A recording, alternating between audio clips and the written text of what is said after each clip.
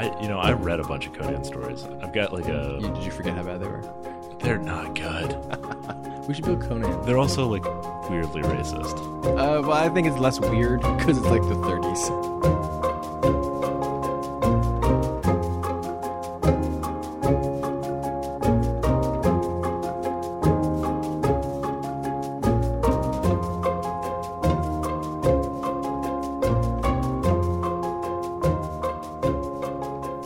Live from the Mundangerous Coliseum in New York City, I'm your host Shane. And I'm your host Ishan. And welcome to episode 83 of Total Party Thrill, a podcast for game masters and players where we discuss our campaigns in order to inspire yours. In this episode, we're talking about battles to the death in the arena. But first, we introduce the real party in the Dynasty Unwarranted campaign, and later, the Heathen champion fights for the old gods in the Character Creation Forge. So, we've still got our t-shirts for sale. I don't know why I said still, like we're always going to have t-shirts They're for always sale. going to be for sale, yeah. It doesn't take us any effort to keep them up. But you should buy them, because it doesn't take any effort either. Huh? Nope, just $14 to $20. Depending on your size, Depending color, on how style. How lucky you are at the time you want to purchase one and whether TeePublic is running a sale. Oh, I see. So they occasionally go on sale for $14, but they're normally $20. And we've sold like a handful, like a solid handful. I can fit only a few t-shirts in my hand, so I think you're correct. You're correct. Yes. Yeah. We also have an Unearthed Arcana to discuss before we get started with the rest of the show. The last of the class series that Wizards was releasing on a supposedly weekly basis that kind of gets stretched out towards the tail end, but this is the Warlock and Wizard edition. Mm-hmm. Hey, a good one. Maybe a little too good? Well, they doubled down. This whole series has just been them trying to figure out a Gish character, right? Yeah. Like every single release, it feels like if you can cast spells, you're a Gish. Uh-huh. The Hexblade is the Warlock version. Think they kind of found a happy medium. I think so, and I'm happy to see the Hexblade back. You know, it was a class in 3.5, was also in 4th edition. I was sort of surprised that we didn't get anything named Hexblade earlier in 5th edition. Yeah. But now here we go. Yeah, Pact of the Blade seemed like it was trying to be a Hexblade. But yeah, it basically was. That's what everyone expected that it was. Yeah. Right? Now, I guess they're rolling out the old name so that this is basically an attempt to kind of rewrite Pact of the Blade, honestly. It's solid. Yeah, expanded spells like Shield, hey. Yeah, I know. Like the most basic spell. Right. You also get all the smite spells, which I think is cool because they're a nice way to boost your damage that actually don't make as much sense for the paladin because the paladin's core smite is usually better. Yeah. It does seem like they're just sort of saying, hey, you cast magic spells and hit things with the sword. Have some smite spells. Yeah, I like that. Somebody should use them. The Hexblade is technically a patron because your patron is your weapon. Yeah, I thought that was interesting. If you're the type who always looks for the next best weapon, I feel like that would be a little awkward. Yeah, I think as a GM, you really need to sort of work in the like weapons of legacy, intelligent item variant rules that don't actually exist right now. Yeah, the story convention, if you will. Yeah, level up your sword. King Arthur doesn't throw away Excalibur. Yeah, exactly. When he levels up. I mean, I think a lot of people do that anyway, so it's not a huge leap, but it is something that should kind of be talked about. Yeah. So you also get a curse, which does some pretty sweet things. You get a bonus to damage equal to your proficiency bonus. You crit on a 19 to 20, and when the cursed target dies, you get a bunch of hit points back. However, you can only use it on one creature per short or long rest, at least to begin with.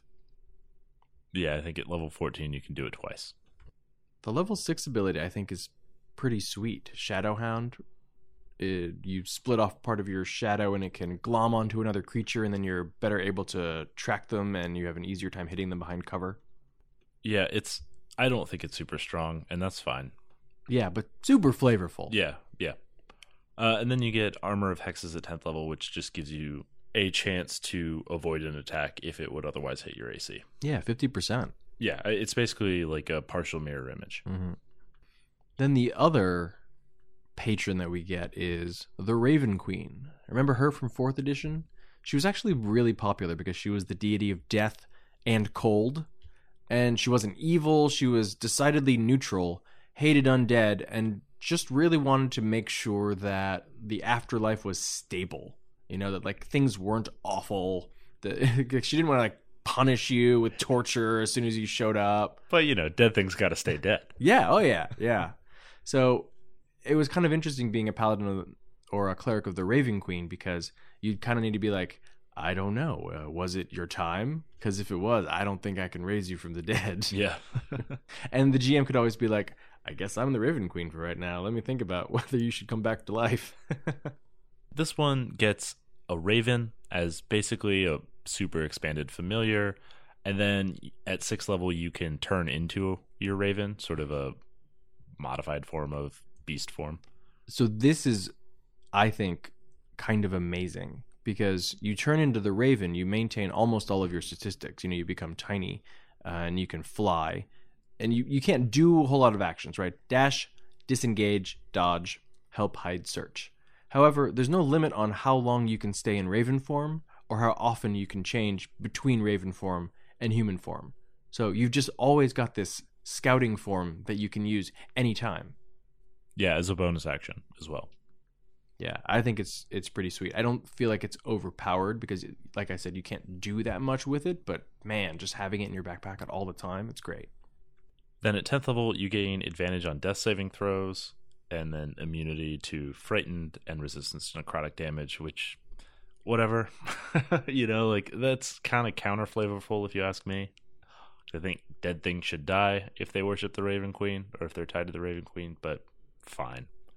Well, she's in charge of it, so you're not afraid of it, and, she helps you out with it. I don't know. I think it's a package that works well together. I don't think it's going to be super useful, but whatever. At 14th level, you can cast Finger of Death once per long rest. Spell once per day. Yeah, it's fine. And then we get a boatload of Eldritch Invocations, and this is the very first time that we have seen any new invocations. Yeah, what's cool about these is they have a lot of proper nouns in their titles. So they're more like tied to an individual patron. So they have prerequisites around what your patron is or what your pact is, adding another layer of complexity. But then they introduce thematic elements that would be tied to an actual individual patron rather than just sort of the more generic invocations that are in the PHP. Mm-hmm. These pretty much run the gamut in terms of usefulness because there's so many of them. I do have a concern that this is kind of going in the direction of 4th edition's feats, where you have a very small benefit from a feature. So, like, for example, you can take Chilling Hex, which lets your Hexblade deal extra damage to every creature around the one that they have hexed. Or you can take Burning Hex, which lets you deal extra damage to the one you have hexed. Those are two different invocations that do basically exactly the same thing. But if you want to do both of them, you have to spend 2 invocations.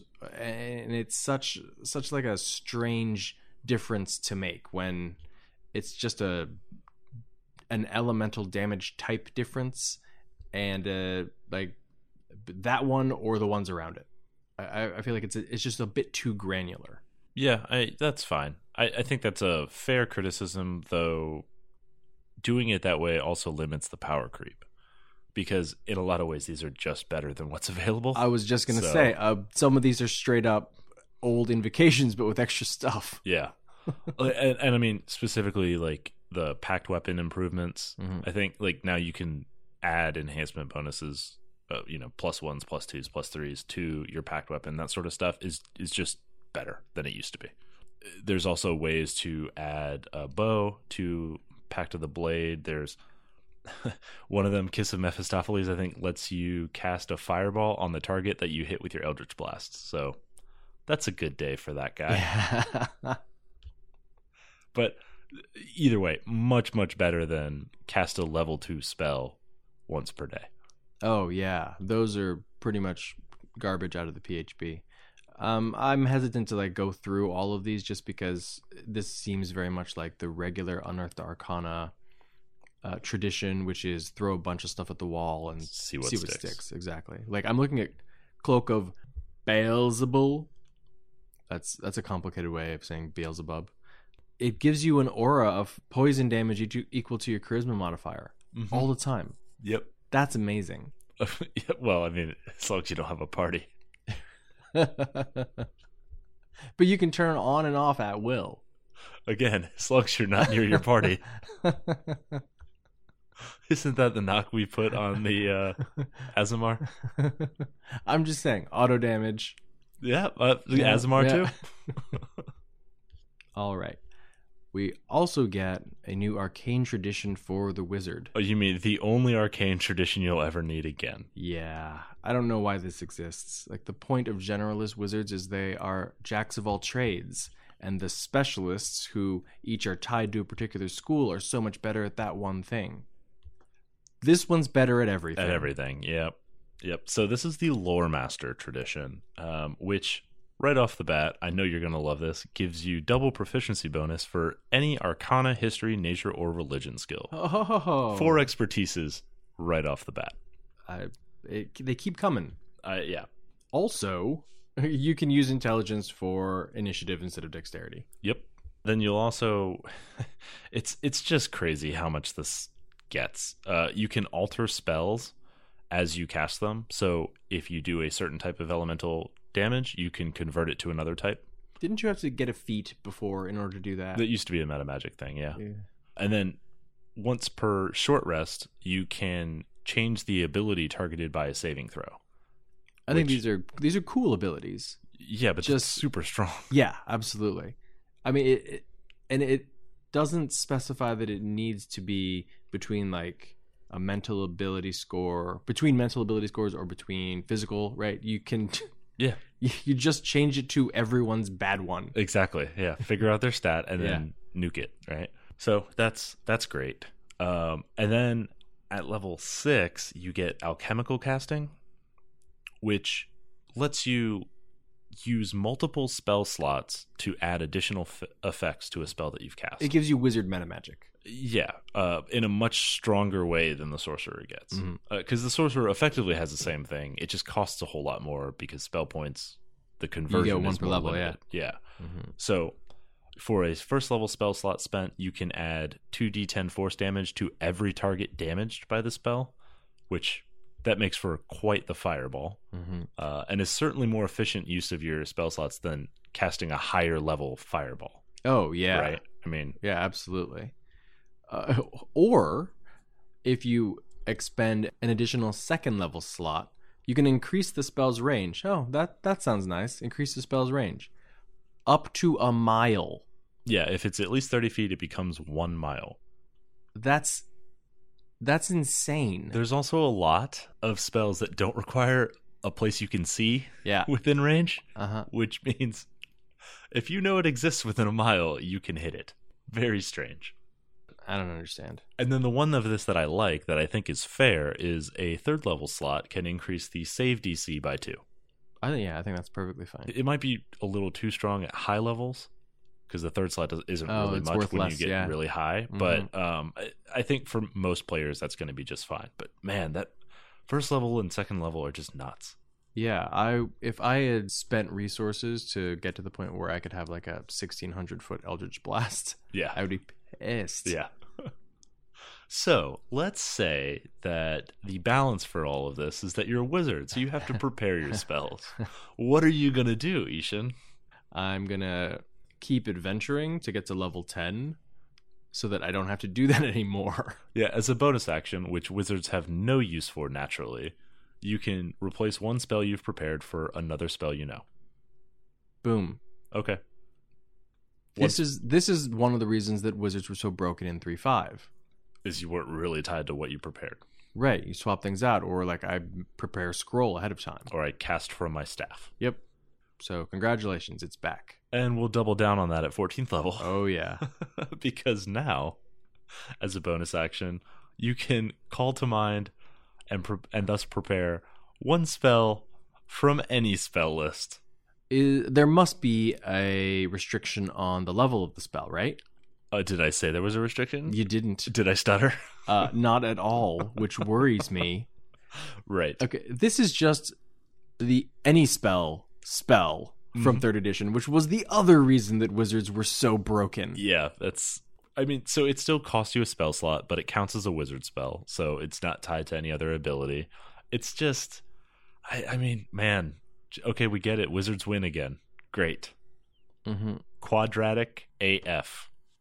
Yeah, it's ridiculous. Why spend 17 levels as a caster in another class so you can get that 9th level capstone spell when this wizard can just steal it? Mm-hmm. They should call this the spell thief. Also, you know what's really nice about that is you get it at 14th level, but you can steal any spell for which you have slots. Mm-hmm. So you can multi-class without losing spell access. Yeah, it's a nice capstone. It's insane. Yeah.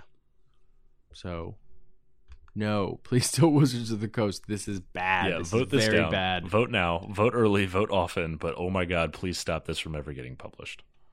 This is Bloodhunter bad. Oh yeah. It'll make the character creation forge much easier. Yeah. We all start with 14 levels of Lore Master. That's right. It makes me feel so dumb for taking a whole level of cleric in the Morning Glory campaign, right? Just to get those silly expertises in something you can't pick at all. Right. Yeah. Oh man, you need that 13 wisdom. All right, let's move on to something that's maybe a bit more positive. Actually, maybe not. Maybe not. Shane, where are we in the Dynasty Unwarranted campaign? So the Dynasty Unwarranted campaign is our Dark Heresy 2nd edition Rogue Trader game that we have been playing with our home group. We finished recapping the Morning Glory campaign, our Eberron campaign. That was from episode 0 to 73, so you can check that out in the backlog. But in Dynasty Unwarranted, we're done with the prologue. What? Yep. Really? Our one-shot prologue that took 4.5 sessions, I found out. So we are on to character creation for our actual characters. All right. One of the things I love about Dark Heresy 2nd edition is that you pretty much have to have a session 0 because you roll up your characters. So, like, you don't know what you're going to bring to the table. Well, you can roll up your characters, and we certainly do. Oh, yeah. Because it's way more fun to have random numbers.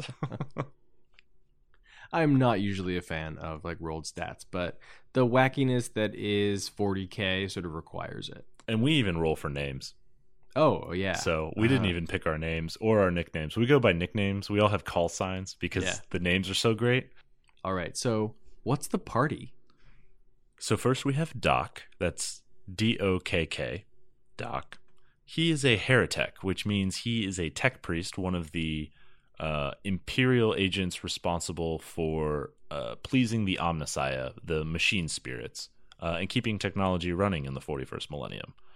But he's a heretic, which means he doesn't really follow the rules.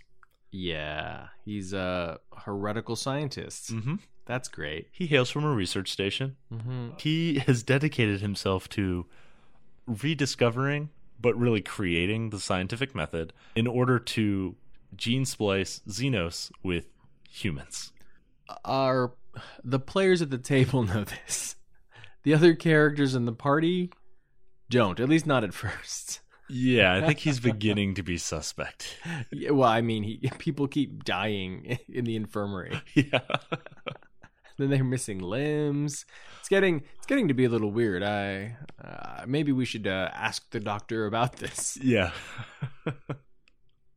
So on the Rogue Trader vessel that you're all crewing, the His Enduring Light, he is the explorator, which means his role is to seek out and find technology to recover and integrate into the ship. Mm-hmm. And Doc is played by Cameron, who was Bastion in the Morning Glory campaign. Correct.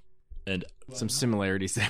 Who I'm not entirely sure understands that the scientific method doesn't work. And he definitely leads the party in corruption. Oh, yeah. Because I keep giving it to him every time he tries to science. Yeah, and he won't stop. Nope. No, pretty soon. Warp Demon. Yep. It's coming. So then we have Trank, who is an assassin from the Garden World Feralis, who was discharged from the Imperial Navy for being too addicted to combat drugs. Yeah, they're delicious. Also, that's why his name is Trank. Yep. He serves as the His Enduring Light's arch-militant. And Trank is played by me. And then his good old buddy from the Imperial Navy, Draco, is a desperado for my frontier world who was discharged from the Imperial Navy at the same time because he was dealing the aforementioned combat drugs. Look, it was a completely consensual transaction. I don't really understand you why guys were it had to running a be drug such ring. Yeah, maybe. What I like is that we randomly rolled these names, and I got the name Trank, Yep. which is a combat drug Yep. in the game. Like, you can buy it off the shelf. Mm-hmm. And so we had to come up with a reason, like, why is my name Trank? Yep. And then we also, we both ended up being Imperial Navy. So, of course, it was, maybe we were in the Navy together. Maybe I did a bunch of, why aren't we in the Navy anymore? Well, I probably did a bunch of drugs. Where did I get that? Oh, you probably gave me the drugs. Yeah. Yeah, this works. And this is why we are on this backwater rogue trader. Yeah. Yeah. And he is also the His Enduring Light's arch-militant. Yeah. 2 arch-militants. Trank is in control of shipboard activities. He's head of security. And Draco is in charge of away missions. And since, we spend 95% of our time on the ship, I'm the one in charge, really. And since he says that the 5% of the time you spend off the ship is where you make all of your money, he's in charge. Yeah, but he's completely wrong. Right. So Draco is played by Jim, who played Calic in the Morning Glory campaign. Next up, we have Ventium Magnus III. But we all just call him Flare. Because he has a lot of it. Yeah. And no eyes. Also, well, one eye. Yeah. Ugh. He has a warp eye. Oh, creepy eye in the center of his forehead. He is a mystic from the very same garden world as Trank, actually, Feralis. Yeah, our moms know each other. Mm-hmm. Mm-hmm. He is the black sheep of the Magnus Astropathic dynasty, so a long-standing family of astropaths. And astropaths are like telepathic communicators and navigators of the warp in the Warhammer 40k setting. So not many people are allowed to use psychic powers. He is sanctioned by the Imperium to use his. Yeah, because it's necessary in order to transmit messages over long distances and to plot courses through the warp so that ships can actually travel faster than light. And not get eaten by demons on the way. Oh, yeah, that too. But he was assigned... Foreshadowing? Yeah. He was assigned to the His Enduring Light because, like I mentioned, he is the black sheep, and so is the captain of the His Enduring Light, Elias Lionheart. So, being assigned the astropath, of course, Flair went and recruited his good old buddy from home, Trank, who had a friend who also needed a job, Draco. Yep. And they all find themselves aboard the ship, in leadership positions no less. And Flair serves as the navigator, though I guess now there's kind of some question as to how much navigating he's doing and how much his assistants are doing. Yeah, his various assistants and attendants, because he is nobility, like actual nobility. He's just the lowest caste of nobility in his family. Right. We also had to figure out a way that, like, why would he actually come on away with missions with us? Yeah, why would he ever leave the ship? Right. Well, he's also the only psyker, which is handy. And Flair is played by Angelo, who played Bahar in the Morning Glory campaign. Then we have Trix. So Trix is a Hierophant from a feudal world, which means he's a member of the Ministorum. He's a priest, basically, who uses the implicit power of his position to manipulate the masses. Yeah, he's not a very nice person. No. He's probably the second most heretical of the group. But he actually serves as the seneschal to Captain Lionheart on the His Enduring Light because he's quite persuasive at keeping the crew in line. Yeah. How did he get in that position? Did we ever figure that out? I think that's one of the mysteries that he's kind of left up in the air. Right. But yeah, it doesn't make sense how he got there. Except for the Hierophant's mechanical, like, in-game ability to succeed in a charm test. I mean, honestly, he probably got voted, right? Yeah. He just cheated the vote. Vote for me! Yeah, or the Emperor will eat your soul. And that is played by relatively new member of the group, Brian, who didn't play in Morning Glory because he hadn't joined. No, he joined after Morning Glory. But I guess he's been playing with us for like a year now, so Yeah. not even that new. I mean, Morning Glory ended a long time ago at this point. Which means that there are people in the world who can tolerate us for that long. Ooh, very few. Even if we're playing games.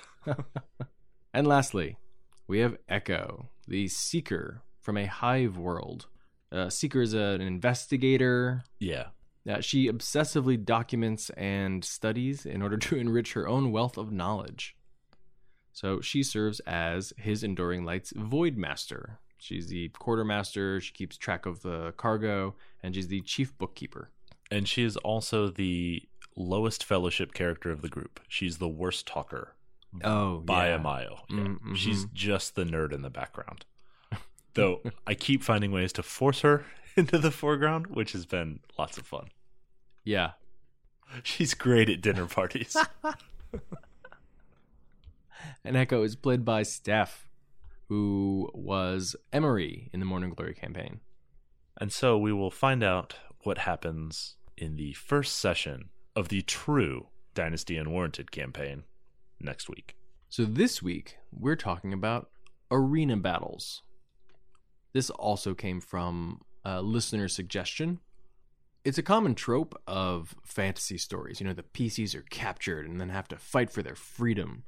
It happens a lot in superhero fiction, too. Like, there's a powerful entity that kidnaps heroes from across the world or the galaxy, and they must fight to the death to prove their worth. Yeah, it's also the plot of Hunger Games.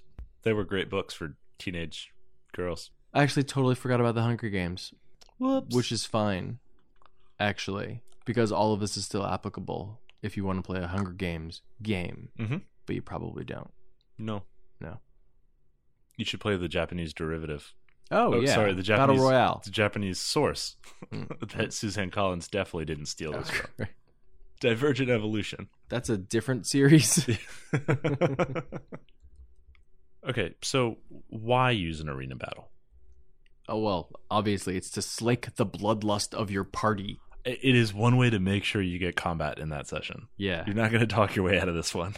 And like we've talked before about, you know, butt kickers and power gamers. Like, if you don't give them an outlet, they will find an outlet and they will wreck your negotiation or something. Yep. So sometimes, like, a session full of arena battles or an arc in which you have the players fighting in the arena for a particular reason is a nice way to just give them the opportunity to really let off some steam.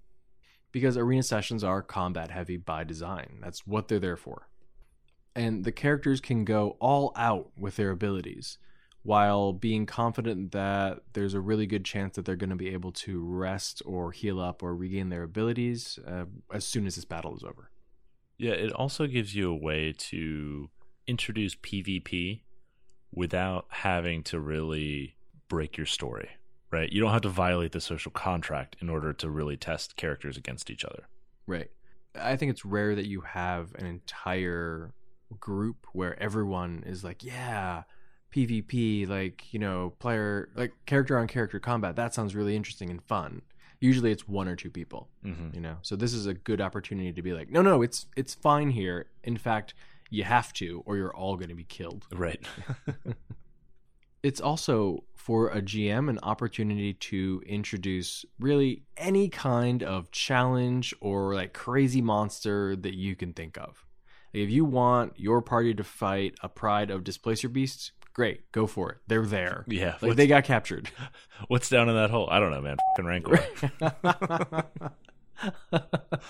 Fight a big scary monster now. I don't care. Do you want the floor of the arena to be dug up and filled with water, and then there's Viking longboats and sea serpents, and like that's the battle? Great, do it. Oh, that actually sounds amazing. Yeah, I mean, that's why the Romans did it. Yeah. It's a really great way to fit in monsters without having to come up with a reason for why you met this monster, and did we roll appropriately on the table to see if they live in this part of the world. And why is this monster still hanging out in this one locked room at the bottom of a dungeon with no food? Yeah. Why is there a Sphinx? Yeah, why is the Sphinx guarding this? They're here because the Empire captured it and brought it here so you could fight it. Right. Right now. when I am planning an arena battle, I just love to leaf through the monster manual, right? And just because, when you're putting together a campaign, I think lots of times you're like, oh, what's going to be an amazing set piece? Oh, I know, like 13 levels from now, I don't know how I'm going to do it, but they're totally going to like fight 3 dragons on a cliff and it's going to be amazing. Like that's coming in here somewhere. But, not all of these scenarios end up finding fruition in your campaign. This is an opportunity to be like, wait a minute. I remember all this cool stuff that I was going to do. And like, I was able to do most of it, but I never quite got to the Hydra encounter. Oh, come on. We fought a T-Rex with tentacles. I know. It had pipe cleaners on the mini. I had that planned from the beginning. I definitely wanted that to happen. I was very happy about that. Your arena battle happened actually pretty early on in the campaign. Yeah, in Stormreach, right? Mm-hmm, yeah. But that was an arena battle as well, if you think about it. Yeah, that's true. Couldn't leave the clearing. Unless you want to get hit with the lightning. So, speaking of can't leave the clearing unless you want to get smashed with lightning. So, what makes arena battles helpful is that there's very clear parameters, right? There's an area that you have to stay within. You know what you have to do to get out of it. Generally, you got to kill things. Yeah, or whatever it is, your players typically know what is expected of them, right? Get through this battle. Kill the other team. Go capture their flag. Or, if you're Harry Potter, like, it doesn't matter how you do it. Get around the dragon and get the egg. Mm-hmm. If it means like summoning your broom from like the other side of the forest from the castle, that's fine. Just get the egg. That's funny. When you said capture the flag, I was thinking capture the snitch. Because that's basically it's the same thing. It's arena battle. Yeah, totally. Yeah, it also gives you a way, as you mentioned before, that you'll get to reset your abilities so you can spend them. In a lot of games like D&D where you've got an element of resource management, your resources in the arena are usually fixed. You're going to rest at the end of it, so you'll get them back. But it's not like you've got potions and wands and scrolls and all these types of things. Usually you've got just the equipment that's available, and you use everything at your disposal. Mm-hmm. Yeah, and even if there isn't a hard reset on abilities after every single battle, that will likely be clear to the players, whatever is going to happen afterward. Oh, we know that like this is a gauntlet, and we have to fight 2 battles in a row, and then we get to rest. Yeah, that's a mean trick to play. Can't imagine myself ever doing that. I mean, remember, most of these are run by like Caesar, who is fickle, if nothing else. I saw Gladiator. And the enemies that you're fighting in an arena are often unthinking, or they have obvious goals. Right? They're going to eat you, or they're going to kill you, or they're going to try to win their freedom.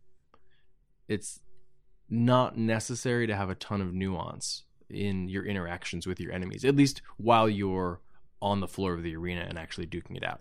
You can just sort of let your players go, all right, let's get tactical and just smash these people. You can also throw in deadly puzzles that everyone is motivated to figure out. Oh, wait, there's scythe blades all over the floor of the arena. Well, even the enemies want to figure out exactly what the pattern is, and maybe they're yelling it back and forth to each other as well. This is a really good time for mechanical puzzles, traps that give advantages in the arena. Levers and, posts that are moving up and down and things like that. Yeah, you can also treat it as like a tactical puzzle, right? Like if you're overmatched in the arena, you only have the things available to you. You need to work as a team to figure that out. Mm-hmm. Or in a battle royale, there are 13 participants, but only one is going to leave. Okay, who do you team up with first? Do you? Or do you just run and hide? Okay, that's the plot of the Hunger Games. You can also throw in lots of what-if scenarios. What if all you have to fight with is a short sword and a net? Well, you throw away the net because it's useless. Yep, don't use the net. But what if 2 or 3 of you are chained together? What if the Emperor comes out and stabs you with a poison dagger, and you have to fight while you're poisoned? Sounds fun. What if that happens? Yeah. I must suck. Yeah. What a plot twist.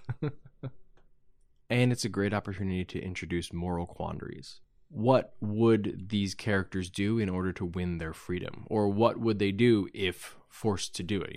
Fight or die. Yeah, I mean, you always have to think about what comes after the arena too, right? Like, what are you willing to do in the arena, and how do you feel about it afterwards? So, are you willing to kill other prisoners, right? Right. Or people who are innocent just like you and were also kidnapped. right, and people who probably can't defend themselves as capably as you can. Right. Or you're going to be Spartacus and lead a revolt. Right. You're going to, train your friends and found an assassin academy. It's a great time to have role play between the battles. So, people who have maybe been here longer and, know the rules, they can explain it to your party members, but they can also, give a lot of characterization. Here's why we're here. Maybe here's why you are here.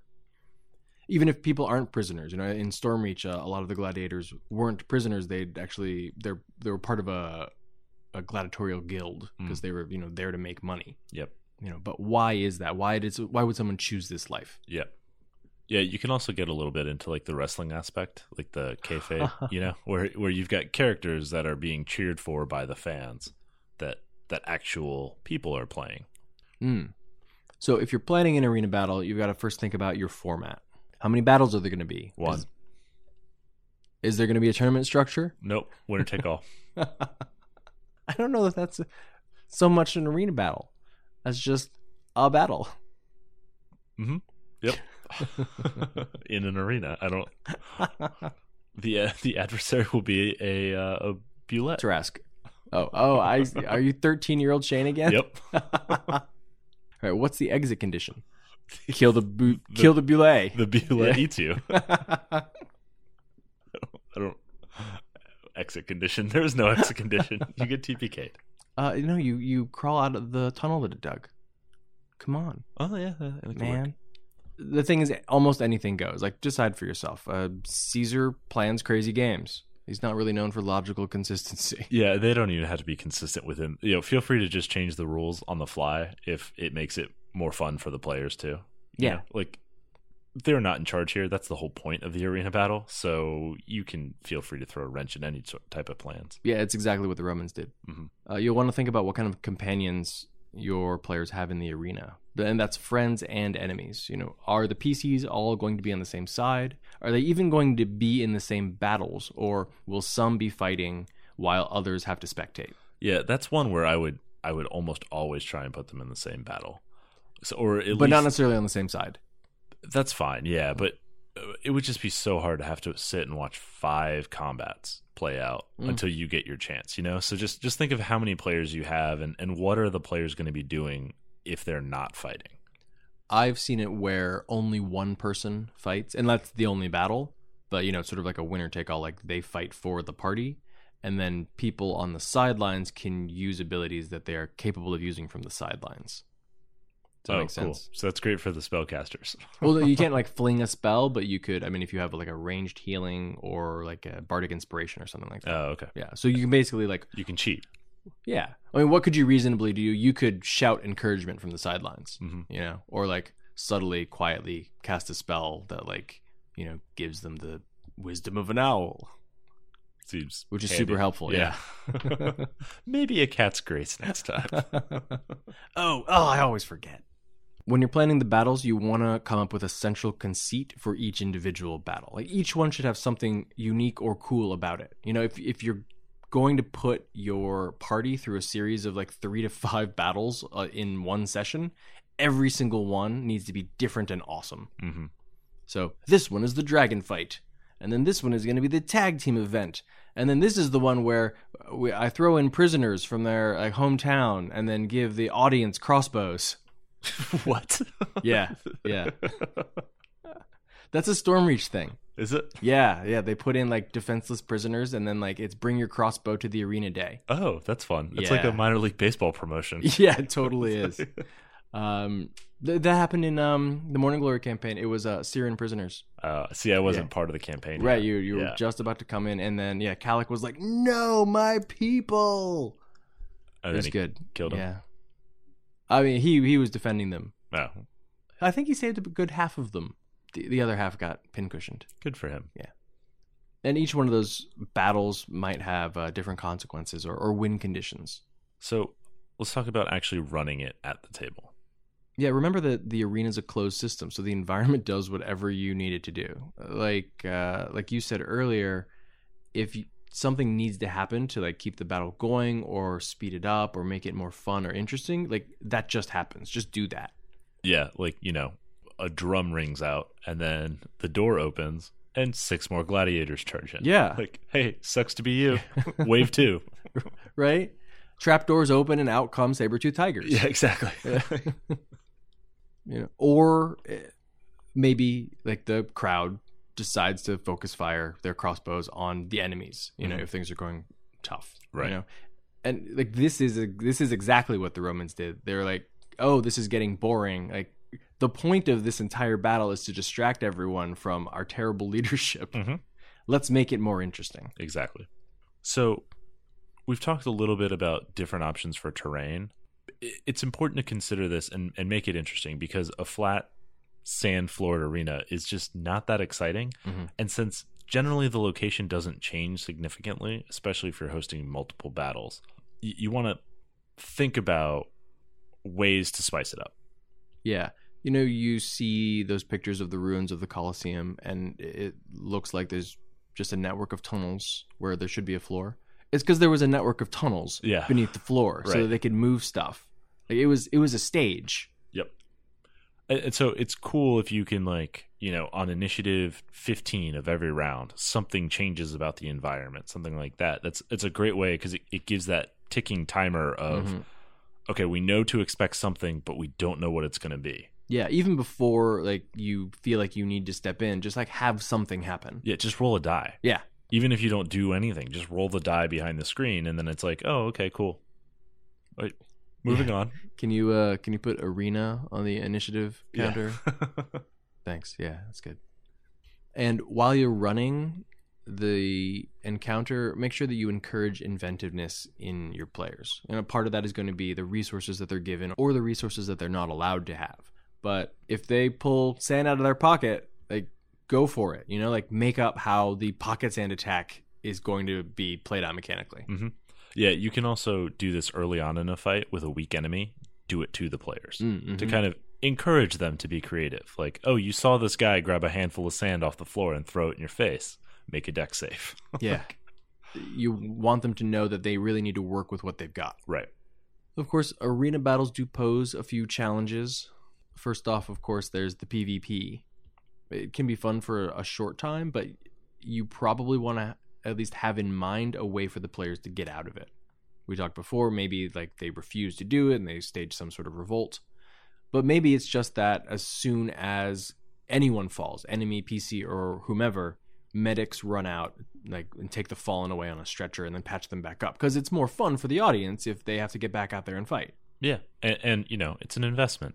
Yeah. You don't want to damage the merchandise. Too bad. Right. Maybe they drag you out, stuff you full of healing potions, and send you right back out there. Yeah, there can also be longer-term impacts here with PvP, with certain player profiles.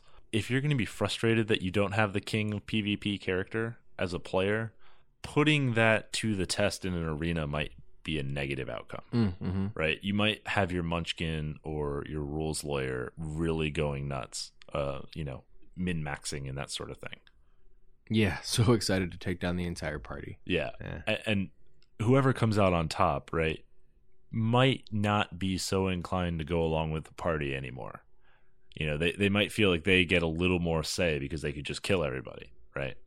So you just need to make sure that your players can handle that type of conflict at the table, even if the characters can. Right. If they can't, then just have everyone on the same side. Right. Keep in mind, though, if you do separate the party, they are, by design, less than the individual parts that make up the entire party. Yep. They're stronger together. They are. Yeah. So the healer may have a bunch of cure spells, but they aren't going to be able to heal themselves fast enough if there isn't a tank to take the damage or a damage dealer to end the threat. Mm-hmm. Your striker is going to die, but they might win first. Yeah. Your tank might be relying on added durability from a healer, so if you're on separate teams. Mm-hmm. Or, someone to actually kill them. Right. So, they can't stand there and take the damage forever. Right. Your mage is going to get geeked. That happens. Yeah. You don't want to be a solo mage. No. Unless you're a lore master, then you'll be fine. What spell should I use for this? How about any of them? Yeah. And then, as always with resource management, if you're a glass cannon, if you've got a lot of daily powers or that type of thing where you can just use everything all up front and go supernova, you're going to be at an advantage in this type of scenario. So if you're getting a rest immediately after this fight, you're going to go all out and you're going to appear stronger than somebody who's kind of a solid grind character. Mm-hmm. And then also keep in mind, as we mentioned player profiles, some players are going to feel like it's a slog if they're just fighting back to back to back in a whole session. If there's not a chance for role play and character development or story development because of the way that you structured your arena battle, you're going to lose some of the players who are more interested in the narrative aspects, like the method actor or the storyteller. Yeah. So I think 3 to 5 battles is probably good for an arena arc. I would maybe stretch it out over 2 sessions just so you have a lot of time to investigate, what's going on behind the scenes, what happens, in the pits in between the battles or at night. People are binding their wounds. Yeah, those interstitial scenes are critical to putting a story around it. Mm-hmm. And of course, you're dealing with like these tough brutes you've caught in a vulnerable moment. And that's, I think, a rare thing. You don't usually get that because, they're usually dead by the time your party members can talk to them. Turns out. So however things go in the arena, you do want to tie in the events into the main story. Why did this even happen in the first place? Oh, because GM's a jerk. Yes, that's always the answer. No, I mean, punishment is a good one. There could be a contact that you're trying to make with somebody who's already a gladiator or something like that. Mm-hmm. And what happens because of this? Like, assuming, of course, that your party has survived it. Do they win a prize? Is it just money? Or maybe fame? Yeah. Now they are known as, oh, wow, the gladiatorial champions. Right, yeah. Or, yeah, maybe information from the underground. Or the common people just feel like they trust them now because, what it's like to just get your teeth kicked in. Right. Yeah, not just the information from the underground, though. Keep in mind that in a lot of societies, it was the nobility who owned the stables of gladiators. Mm-hmm. Even if they were free men, they worked for nobles who, kind of managed them like horses. Mm-hmm. I also like the trope of, at the end of every year, the gladiatorial champion, the one person who's made it through undefeated in the Colosseum, has the honor of shaking the emperor's hand. Yeah. Which gets you close enough to murder him. Yeah. Or, I mean, you've also got the, personal connections too, right? Maybe somebody who's close to a party member is a slave in the slave pits who's been assigned to fight in the arena, and they're trying to protect that person, right? Trying to make sure that person survives along with the party. Right. So maybe that's why the party basically sold themselves into gladiatorial combat in the first place. Exactly. I got to make sure I'm chained up to my old buddy. Right. But then you've got to undersell your abilities. Yeah. You don't want to get kicked out too soon and have him in there fighting alone. It's cool. This is a small town, man. We're totally going to win this. We're going to get them out of there. And then, oh, wait. When did they get dragons? Yeah.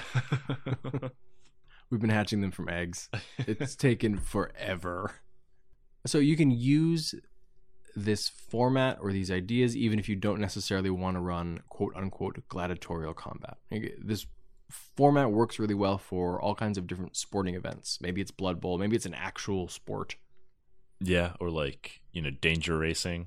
Yeah. I love that in RPGs. The Olympics. Yeah, so many athletics checks. Just over and over again. Yeah. I don't know. Maybe archery or skeet shooting would be an attack roll. Yeah. My bard is going to handle the floor routine. We're fine. I actually took tool proficiency ribbon. Yeah. This is, oh my God, this is coming so handy. I'm so happy about this. I thought it was a kinky sex thing, but now it's proving useful. It also works really well as an X-Men danger room, illusory type scenario, or just a test of your abilities. Mm-hmm. Can you survive this crazy gauntlet that I've put together? Right. Yeah. Are you ready to go on that mission to the asteroid to blow up the nuke to save the planet? You're obviously not. Armageddon didn't really have an arena battle. The arena of my heart. Right. So I know we've used arena battles a couple times in the Morning Glory campaign, but what are your favorite memories of arena battles in your home games? Mine was a 4th edition when, I think I've mentioned it before, we were all sort of like caught up in a flashback. So we were all seeing scenes from our own life while we were doing this battle. But like all of it was taking place on the same battle map. But everyone was seeing a different scene from their own past. Yeah. So it was round by round, we still went in the same order, and like they were still positioned in the same way and interacting with each other, but just the scene was described differently every like round to us, like individually. That was really cool. Yeah. What about you? Oh, it was definitely my first TPK, my Bulette battle. I learned so much from that. Do it every time. Yep. Yeah, so I matched level 1 PCs against a, I don't know, CR3 probably, Bulette in 3rd edition. Boule, I believe it is. It's not A. It's definitely F. It's ETTE. Yeah, no, I know. Yeah. All right. Do you hear that, Ishan? It's the sound of a burrowing Boule. Whatever that is.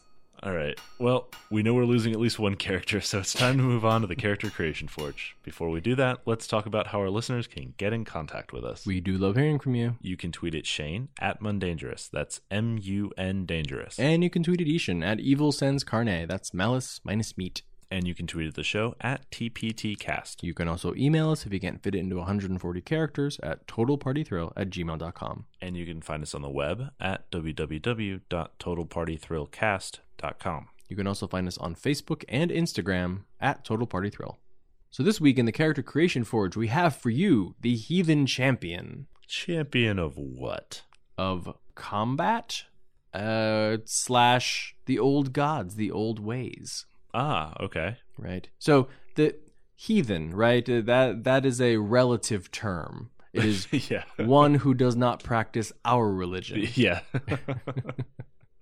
The primary religion, wherever you are.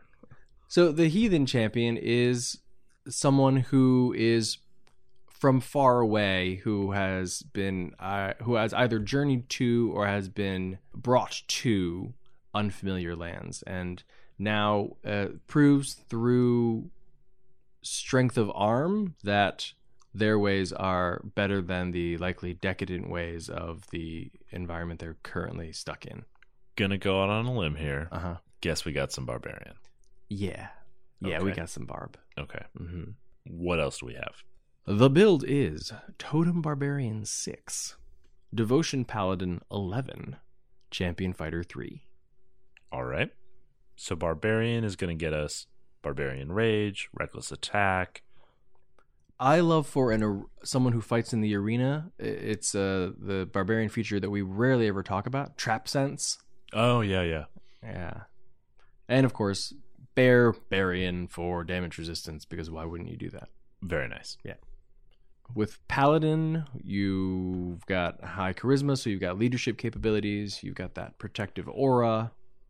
Obviously, you've got smites, so you're not a glass cannon, right? You're a cannon. You're an iron cannon. You're an iron cannon, yeah.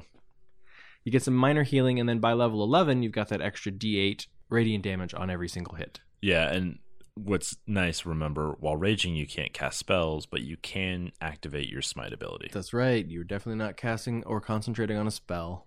And then Fighter 3, Champion Fighter, is going to give us an expanded crit range, so we'll crit on a 19 or 20. Mm-hmm. It'll also give Action Surge or Second Wind. So some more sustainability and some more burst. Mm-hmm. And with that crit range combined with Reckless Attack, you're going to have actually a really nice chance of landing a crit and then going, well, I smite. Yep. So it's a relatively simple build. The playstyle obviously is rage and smash everything. Mm-hmm. Yep, just get worked up for your heathen god and then go wreck. That's right. Maybe even call allies to yourself, because if they hang out within 10 feet of you, they get quite a nice boost to saving throws. Yeah. Maybe you show them that, there's plenty of room under the umbrella of Crom. Yeah. Whatever an umbrella is. Whatever a Crom is. He poses the riddle of steel. I don't know that reference. That's Conan. All right, so what is your idea for your heathen barbarian? So, hear me out. Maybe this is getting a little dark. My heathen champion was kidnapped from her home when she was on a sacred pilgrimage with several of the elders of her tribe. So they're much older, more frail, very wise. And she was traveling along with them as a protector, but failed in her duty. All of them were captured by the Empire and brought back to the capital, sort of like a human menagerie. Like, ah ha ha, look at these weirdos. And then they get tired of them. They're like, well, now you're going to fight to death in the pits. Because that's what we do. Now, the elders, being wise, know that there's no way that they're going to actually survive the brutal conditions of the gladiatorial arena. Like, they're just going to get murdered and it's going to be unpleasant. However, it's possible that she, their champion, can survive and maybe even bring some of the strength of the old gods to these decadent people. So the elders killed themselves. They sacrificed themselves to become totem spirits for this champion so that they can guide her. So instead of an animal spirit, like she doesn't see a bear when she rages and like that, it gives her the resistance to damage. She sees one of the elders, the spirit of the elders, giving her guidance or blessing her in some manner. Oh, interesting. I also like that totem barbarians get the I think speak with beasts ritual, and I would just ask that they could also use it so that they could sort of commune with these elder spirits as well. Oh, interesting. Yeah. I like that. What about your heathen champion? So mine is actually a warlock. Really? Mm-hmm. But rather than making a pact with a fae or a great old one, some incredibly powerful being, right? It's a lesser or at least a more diffuse being. Something like nature itself. I like this, yeah. Or an animal spirit kind of warlock. And so a bear maybe. Huh. Funny how that works. Yeah, so it would be like the Great Bear, right? Mm-hmm. Rather than seeing it as a barbarian and a paladin and a fighter, right? It's all just levels of how being a warlock of this less magical and more practical kind of entity invests power in its pact. So like a blade pact almost. Yeah. But obviously it would be completely different from any civilized warlock. What do you mean you made pacts with a crazy ancient demon? Why would you do that? Yeah. I am a supplicant of the Great Bear. Right. Have you considered bear? Yeah. Bear doesn't eat your soul later. Yeah. My brother, he made a pact with salmon. My brother does not walk this earth any longer. He's a very simple man. Yeah.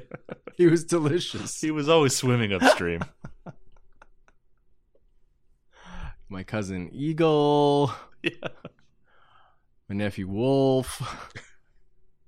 All right. If you want to support the show, the easiest way to do that is to leave us a 5-star review on iTunes. And if you're willing to help us out, we'll read your 5-star review on the air. You can also find us on Stitcher. It's like a Pandora for podcasts. If you like or favorite us there, the algorithm will help other people find us. So what do we have planned for next week's episode? We are continuing our series on playing non-human characters with halflings. And in the Character Creation Forge, we're building the Fistidin. Well, that's it for episode 83 of Total Party Thrill. I hope we've lived up to our name. But either way, I'm Shane. And I'm Ishan. Thanks for listening.